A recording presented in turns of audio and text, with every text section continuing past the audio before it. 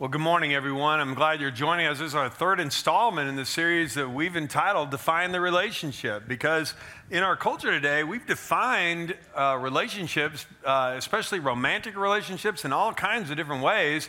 And we want to make sure that everybody always understands here at Centerpoint, the Bible is our guide in all matters of faith and practice. We want you to hear what the Bible has to say about relationships. So if you've missed the first couple of weeks, we talked about singleness and dating, and last week we talked about marriage, and this week we're talking about sex and romance. And that's why I brought Debbie, my wife, along, okay? So go ahead. Yeah, there we go.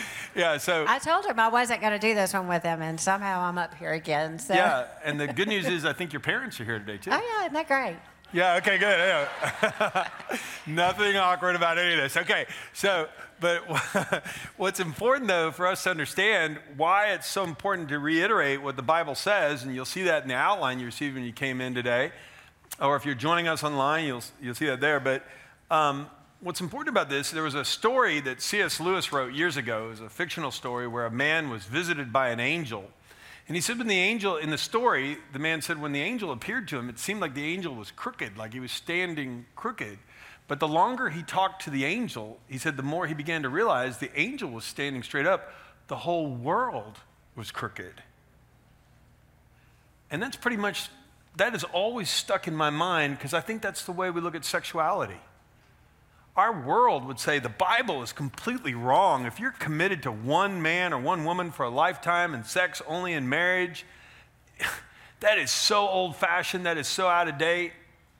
If you're not agreeing with anybody's lifestyle, whatever it is, then you're bigoted and wrong. I mean, we live in a world like this. And that the Bible is completely out of touch. Well, I would tell you that if people think the Bible's crooked or wrong, I would really... Today, I think after you listen to this, you'll be pretty convinced that, no, the Bible's true. Our world is what's going crooked. So we're going to pray about this. And Deb, why don't you pray for us and ask God to bless us? Because it's important to remind ourselves, well, what does the Bible say about sex and romance? They're terribly important, and the Bible has lots to say about it, a whole lot. Let's pray. Holy Father, we thank you for this day, a day that we have set aside to come and worship you. And so, Father, we worship you because you are worthy, and we praise you because you are perfect and good and holy. And, Father, we're grateful that your word is clear and telling us everything we need to know about living a life that pleases you. So, Holy Spirit, come and work in our hearts today. Encourage us where we need encouragement. Convict us where we need to be convicted. Teach us what you want us to learn. It's in the name of Jesus that we pray and ask these things. Amen. Amen.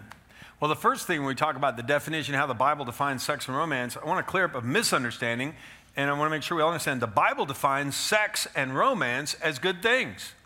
Sex and romance are good things, according to the Bible. If that's good news to you today, would you say amen? Amen. You know, it's happened in both services. All the men said amen, and all the women went, where's this going? What's going on? I mean, right? Just keep going. Okay, there we go. All right.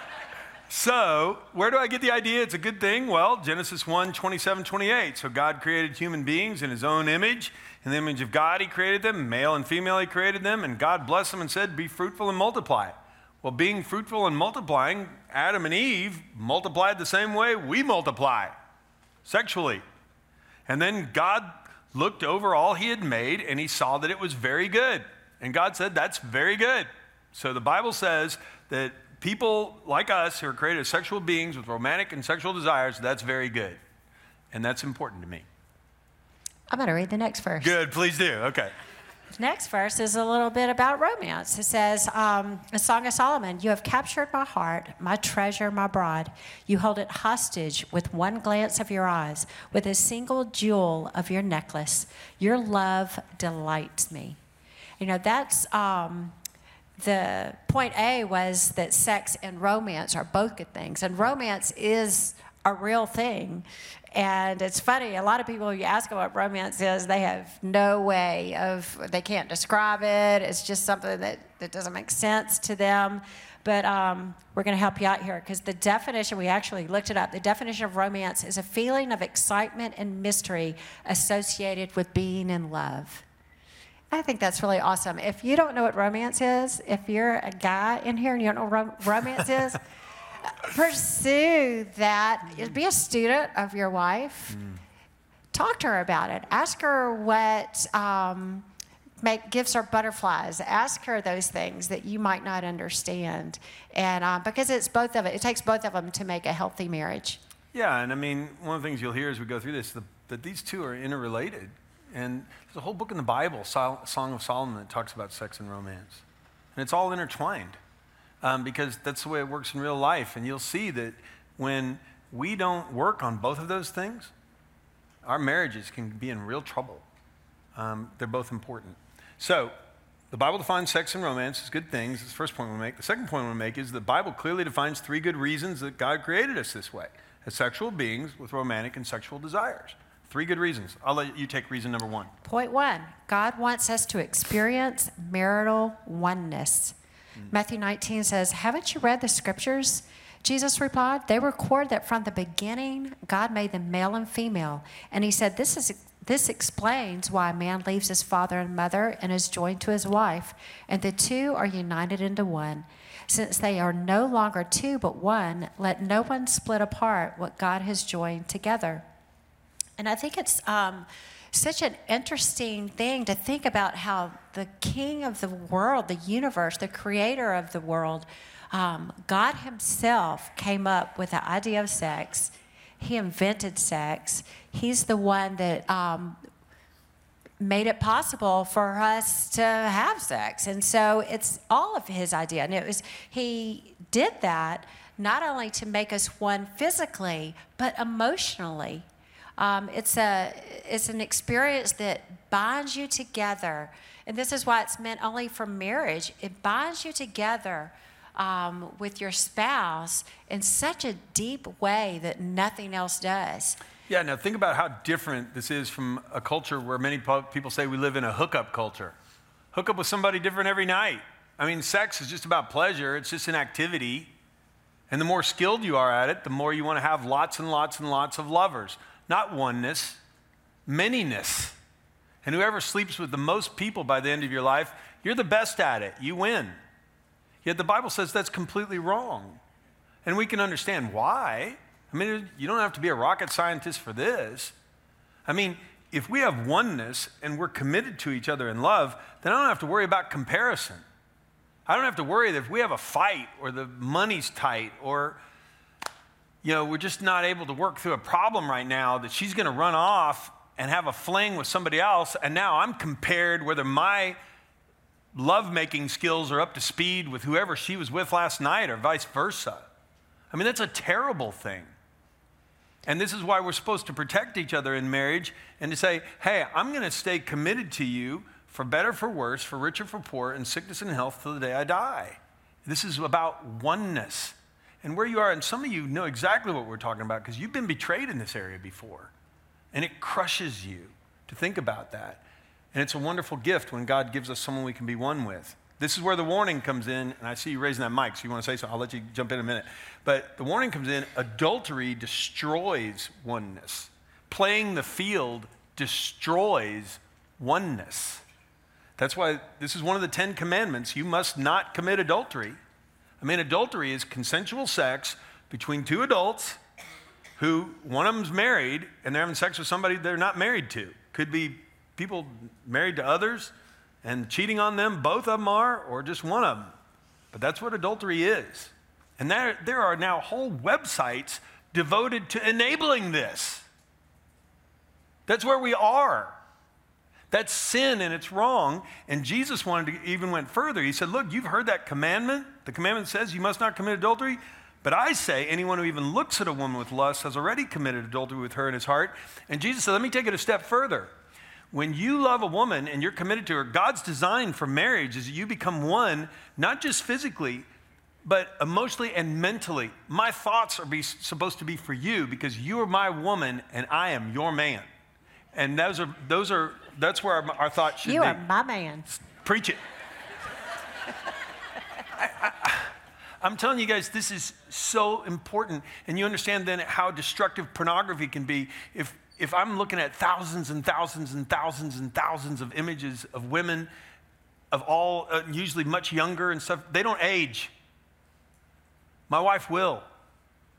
And if I'm comparing her, that's devastating. This is sin and it's wrong. And the Bible says that's why. Because God wants you to have oneness where you can go deeper and deeper and deeper. And even if the bills aren't paid and the dog got out and the house needs repair and the kids, we got problems, they're all sick, I don't have to worry that I have to perform for you in the bedroom tonight or you're going to leave. Oh, please hear this. I mean, we've been married for a long time, and this is why this matters so much. God is giving us this as protection. Our home is a safe place. Yeah. And that's why the act of sex is so much more than just a physical act. It's an emotional union. And we don't want anyone or anything interfering with that. And as we grow older and our relationship grows older, we mature in so many ways. We are connected in so many ways. And that's what that oneness is about. I love that. So God wants us to experience marital oneness. Secondly, God wants us to experience sexual pleasure and romantic delight. I mean, listen to Proverbs 5. Let your wife be a fountain of blessing for you. Rejoice in the wife of your youth. She's a loving deer, a graceful doe. Let her breast satisfy you always. May you always be captivated by her love. I mean, that's the sexual pleasure. Listen to romantic delight. Like an apple tree among the trees in the forest is my beloved among the young men. I delight to sit in his shade, and in his fruit is sweet to my taste. Let him lead me to the banquet hall, and let his banner over me be love. And this is a woman delighting that her husband takes her out for dinner and takes her jacket, opens the door for her, and lets everybody know when they go in the banquet hall, this is my bride. I delight in her, honor her. I mean, this is romance. And this is a good thing. And when we have oneness and there's protection on this, this is what God wants us to experience. Delight and pleasure and safety and security. Hooking up with people you don't know is not that. That's not it. And our culture would define that as the way you win. And that's why we're saying the Bible's right. The whole world is off kilter. God's ways are so much better. But I will tell you, there is a warning here. Harshness and quarreling destroy romance. Colossians says, husbands, love your wives and never treat them harshly. Proverbs 27, a quarrelsome wife is as annoying as a constant drip on a rainy day. There's a word picture right there, okay? But, you know, whether you pick that one or the harshness, imagine again if my wife is desiring the banquet hall experience, his banner over me is love, but what she gets is harshness and anger and unresolved conflict, and we're quarreling. Well, you can understand then if the romance isn't there, then the sex life gets destroyed, because who wants to be intimate with somebody you can't stand? Or if the wife is nagging and nagging and nagging and nagging and nagging and nagging and nagging and nagging, I mean, that's just not very fun either. You went all the way down that road. Well, that's what nagging is. It's just repetitive. So anyway, I wish that we had added busyness to that list as well, because busyness can destroy romance and your sex life. If you're too busy, you don't have time for each other. Yeah, instead of going to the banquet hall in love, we're picking up some of the drive-through. I mean, when's the time to date? When's the time to write a love note? When's the time to go out and tell somebody, hey, you look beautiful tonight? I mean, all those things are things God wants us to have, but we have to make time for them, and we have to protect ourselves on this. So, 3 good reasons again. God wants us to experience marital oneness. 2, he wants us to experience sexual pleasure and romantic delight. Thirdly, God wants us to be fruitful, multiply, and give him godly children. Remember, be fruitful and multiply. It's very good. God wants that. Would you read Psalm 127:3, Deb? Yes. Children are a gift from the Lord. They are a reward from him. Children born to a young man are like arrows in a warrior's hands. How joyful is the man whose quiver is full of them. That is so true. Our children have been such a blessing. You know, Scripture only refers to children as a blessing, not a negative thing. And unfortunately, our culture is sort of getting to the place where children are seen as a burden. And that's not at all what Scripture says. And that's, in our lives, we've experienced great joy and pleasure from children and grandchildren. And so they're a blessing. Although they're not easy. And so it's understandable that people say, man, it looks like a lot of work. It is, but it's a rewarding work.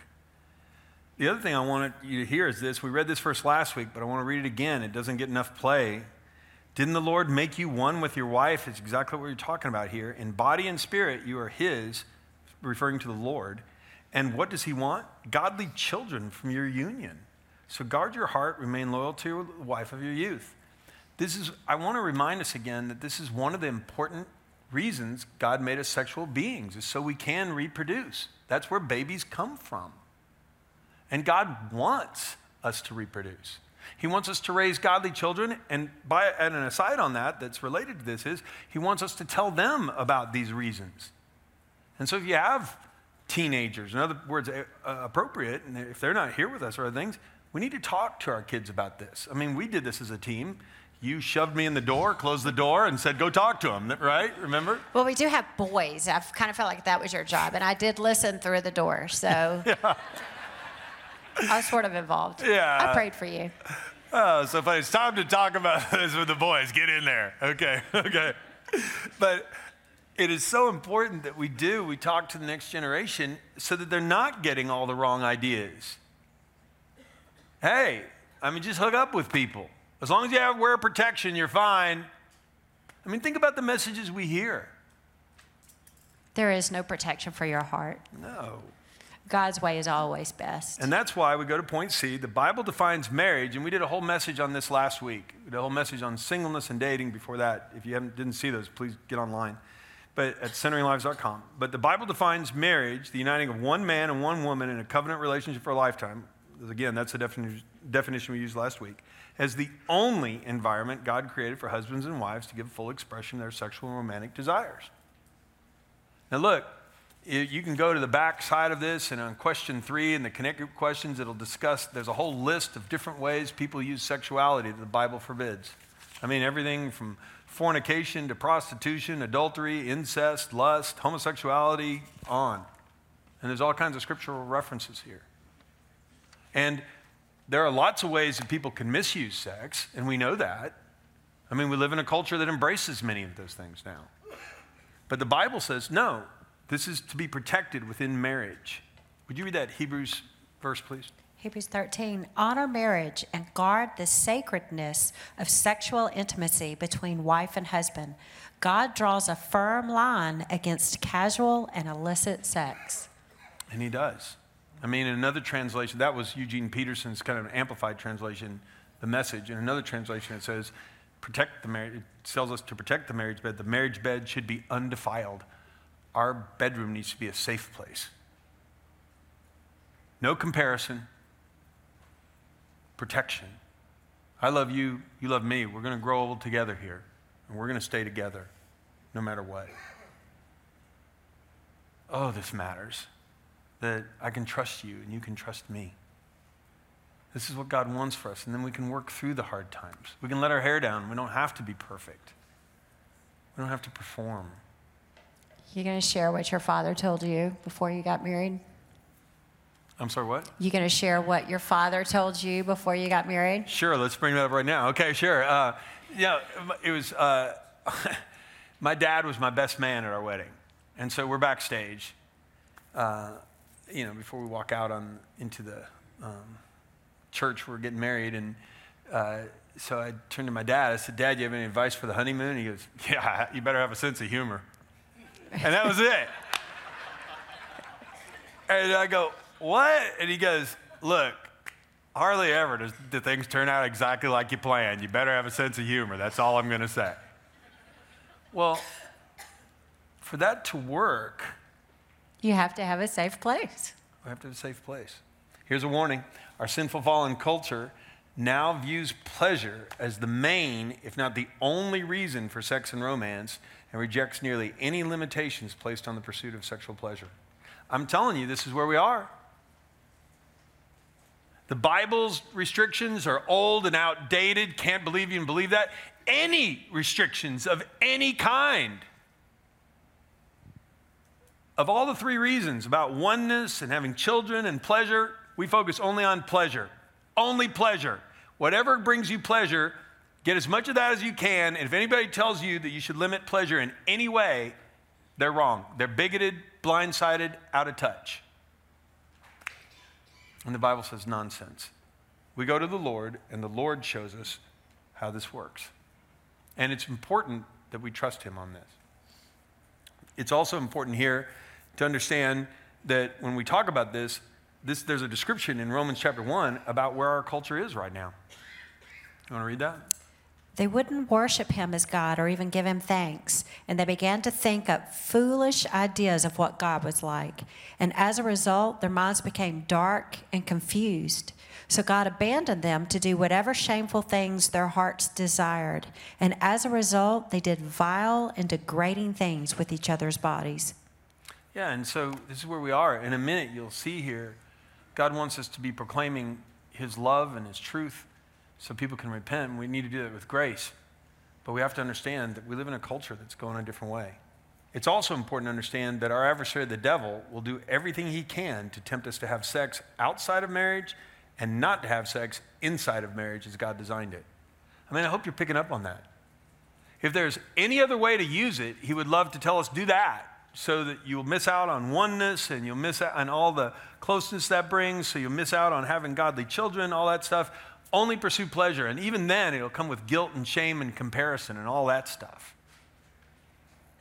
So listen to what Paul said about that. He said, because there's so much sexual immorality, each man should have his own wife and each woman should have her own husband. The husband should fulfill his wife's sexual needs. The wife should fulfill her husband's needs. The wife gives authority over her body to her husband. Husband gives authority over his body to his wife. Don't deprive each other of sexual relations unless you both agree to refrain from sexual intimacy for a limited time so you can give yourselves more completely to prayer. Afterward, you should come together again, listen to this, so that Satan won't be able to tempt you because of your lack of self-control. So again, if we have unresolved conflict, now we don't have a great sex life, well now I want to look, now I'm tempted to look toward pornography or toward an adulterous relationship or whatever else it might be. And so, isn't this amazing? We have an adversary, the devil. He wants to keep us from having sex inside of marriage, and he wants to encourage us to have sex outside of marriage. And we have to understand this is playing out all around us all the time. And he never relents, because if he can destroy marriages, he can get at our kids. He can destroy our whole culture if he brings down enough marriages. Does this make sense to everyone? I mean, this is where we are as a culture. This isn't where we're headed. This is where we are. Now, I say all that, and I don't want to end on a that heavy of a note. I want to give us lots of encouragement here. And would you read the last point? Yes, this is our hope. The Bible clearly defines 3 ways that Christians should live in a culture that embraces many sexual sins. And the first point is we must let the Holy Spirit control our minds. We must let the Holy Spirit control our minds.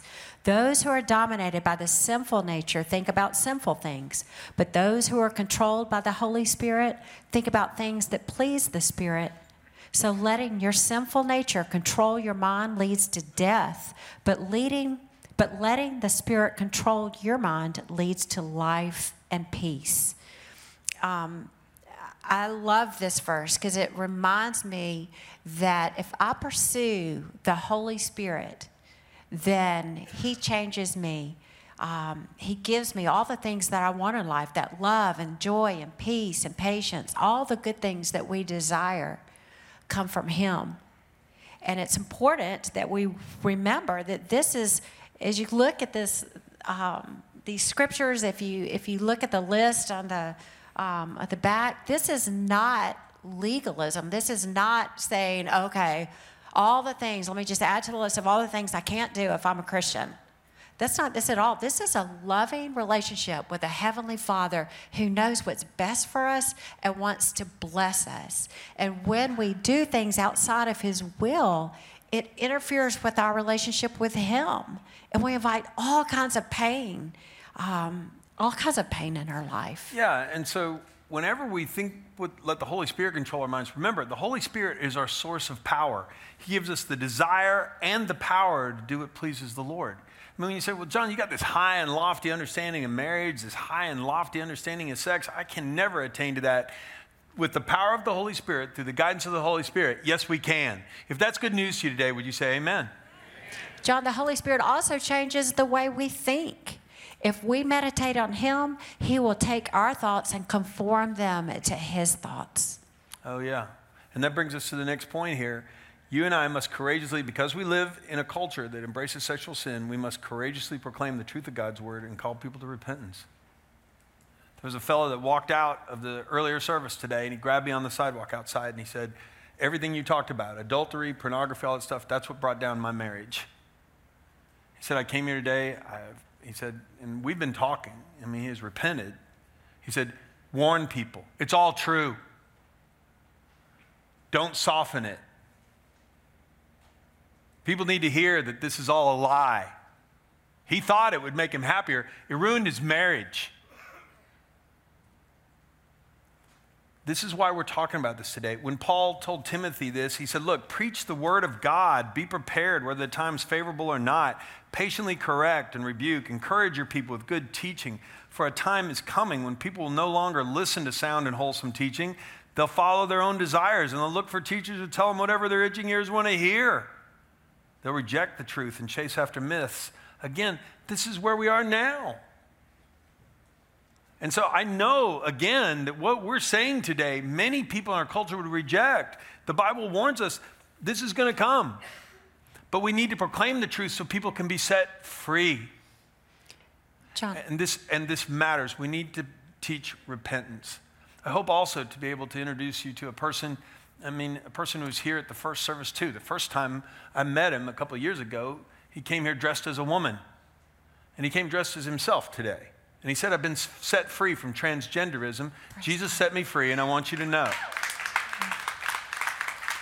And I tell you that, and he said, you cannot be strong enough about this. I was in the devil's clutches. He was binding me with sin, and he was destroying me. I found freedom through Jesus. As a pastor, as parents of kids ourselves, please hear this. The desire to live according to God's word is not so we can have some legalistic standard that's impossible to live up to. This is adhering to God's word through the power of the Holy Spirit, asking Him to guide us, surrounding each other in love, helping each other here, restoring each other when we fail.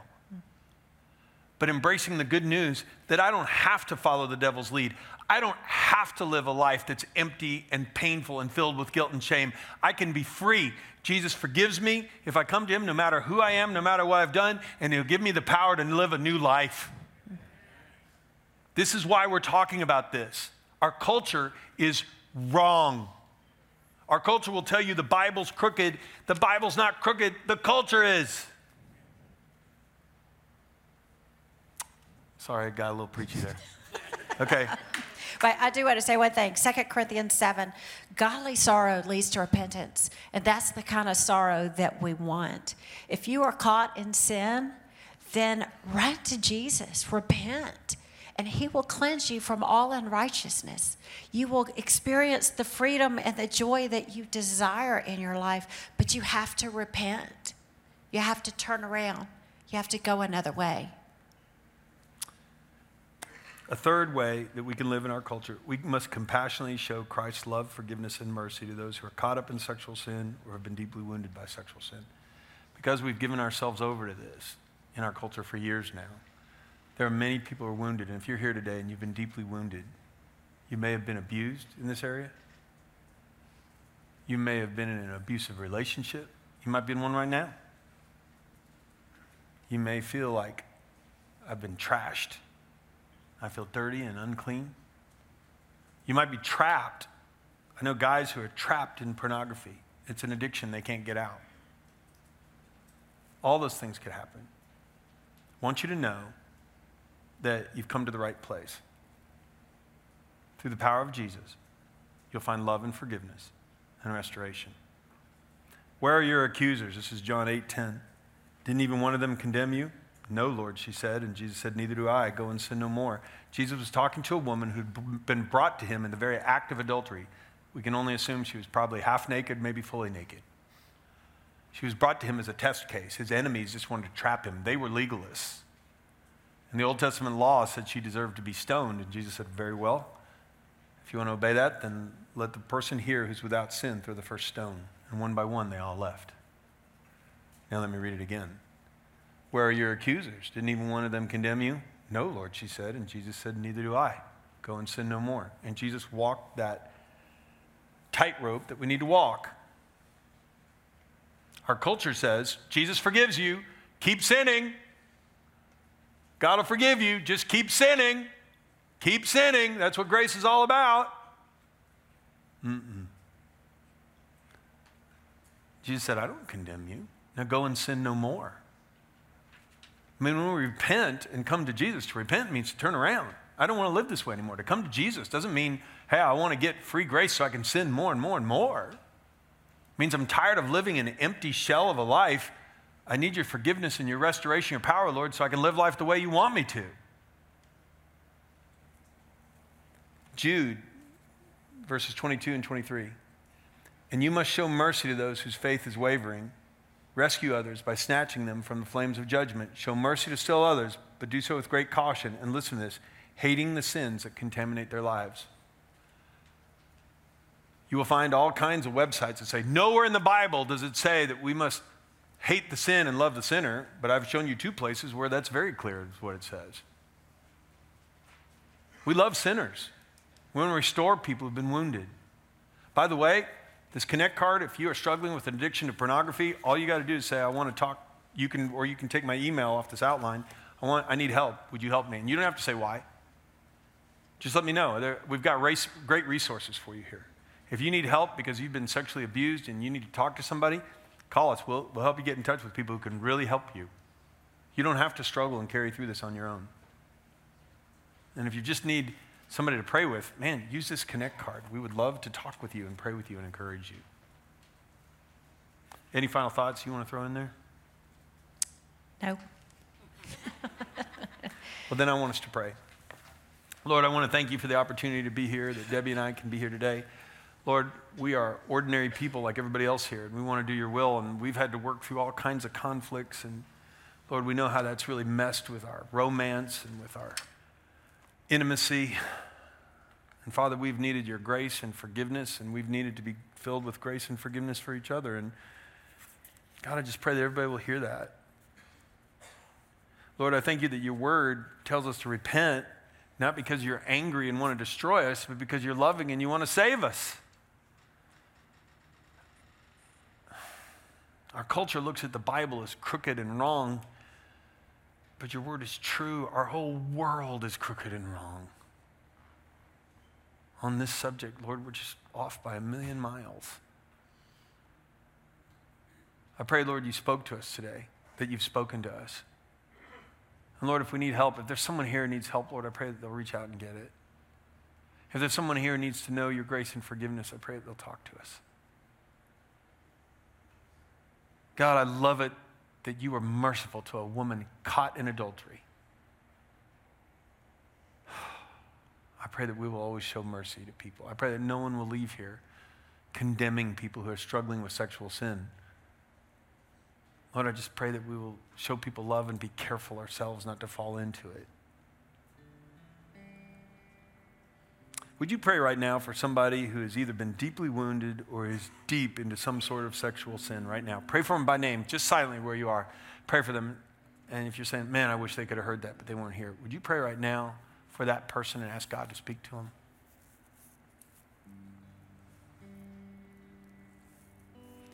Oh God, would you please help them? God, would you bring someone into their life to let them know there's hope in Jesus? They don't have to be bound with sin and shame.